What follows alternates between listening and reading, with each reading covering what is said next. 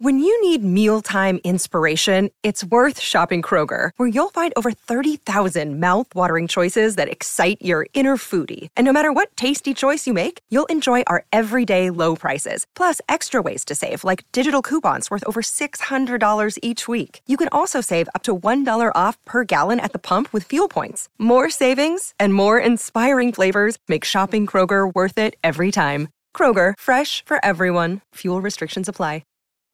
In celebration of opening day, we've got a special episode of the Moth Podcast for you. The theme is baseball and the surprising ways it connects people.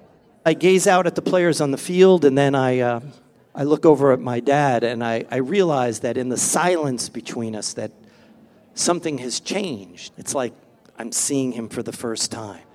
2 stories about baseball, family, and so much more. The episode's available right now. Subscribe to the Moth Podcast to make sure you hear it. Yeah, there should be some passion. This doesn't have to be boring. You couldn't get bored by baseball. Hey, one thing the game needs is more people like you. Still have grown men run around tight pants. It's Mookie Betts. This is Daniel Bard. It's Steve Aoki. There's Sal Talamacchia. This is Brock Holt. Hey, this is John Lester. Baseball isn't boring. Welcome to Baseball Isn't Boring. Here's your host, Rob Bradford. You talk about his contract. He signed a $100 million contract when he was young. Well, Alex Anthopoulos knows exactly what he's doing. He said, this kid's going to be a superstar. If I offer him $100 million, he's not turning that down. Yeah. If he offered him 60, he would have turned it down. And so he offers 100. Now he's got him at a bargain. Now they have to figure something out there, but he's been phenomenal in the clubhouse too this year. Hey, by the way, did you know, I looked this up the other day. So the 30 home run, 50 stolen base club, Eric Davis, Barry Bonds, and Ronald, all 3 of those guys happened in their age 25 season. Really? Mm-hmm. Look at you with your research. That's why. Hey, sometimes they make me do stuff. Oh to research. My God, that's pretty good. And I'm my own research team, by the way. But that's why you're one of the best, because honestly, like that's an important part of the job. The when it comes to the contract, we had Alex Anthopoulos on, and I asked him, I said, when was the first time, when do you remember uttering the words, maybe we should give Ronald Acuna an extension? Was it like at Chili's in Northport? I mean, what was it?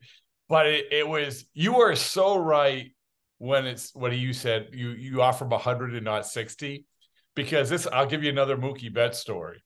Mookie said that the toughest deal that he had to turn down was that first offer, because you never see that, right? Mm-hmm. You never see that. And think about how that life would have changed if the Red Sox just understood that, hey, we're not setting the value of what we think, we're increasing that because we think that they should have blown him away, which is what they did with Acuna, right? And there you go.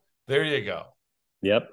So, well, you think about Ozzy Albies' deal too. Ozzy's is different because he had a broken elbow, so he didn't know exactly what he was going to be. He wasn't hitting well left-handed. So Alex still goes out on a limb and offers him $35 million. And Ozzy's like, okay, well, I can set my family up for life.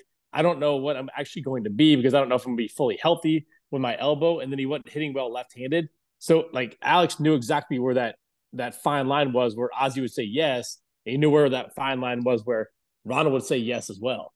So what's it like with those extensions? Like I talked to, when I was swinging through there, I saw Charlie Morton, which, by the way, like, what a great guy to talk to, right?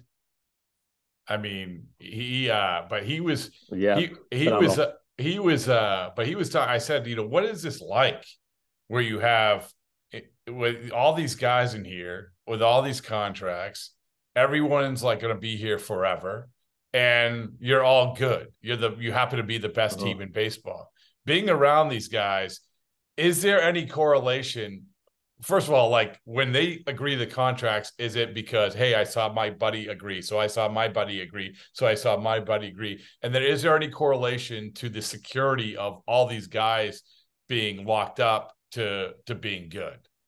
I think that's part of it, yeah. I mean, you walk in that clubhouse and there's a smile on everybody's face. There's not any bad seed in there. And that's one of the things Alex has done so well is, a lot of times when you have these great teams, they're going to be 1 or 2 guys that are not really great guys to be around, right? So everybody in that clubhouse is a fantastic person. And that's the first thing that's important.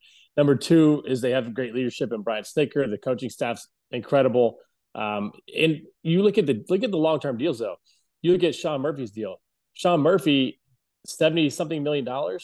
Why would he turn that down?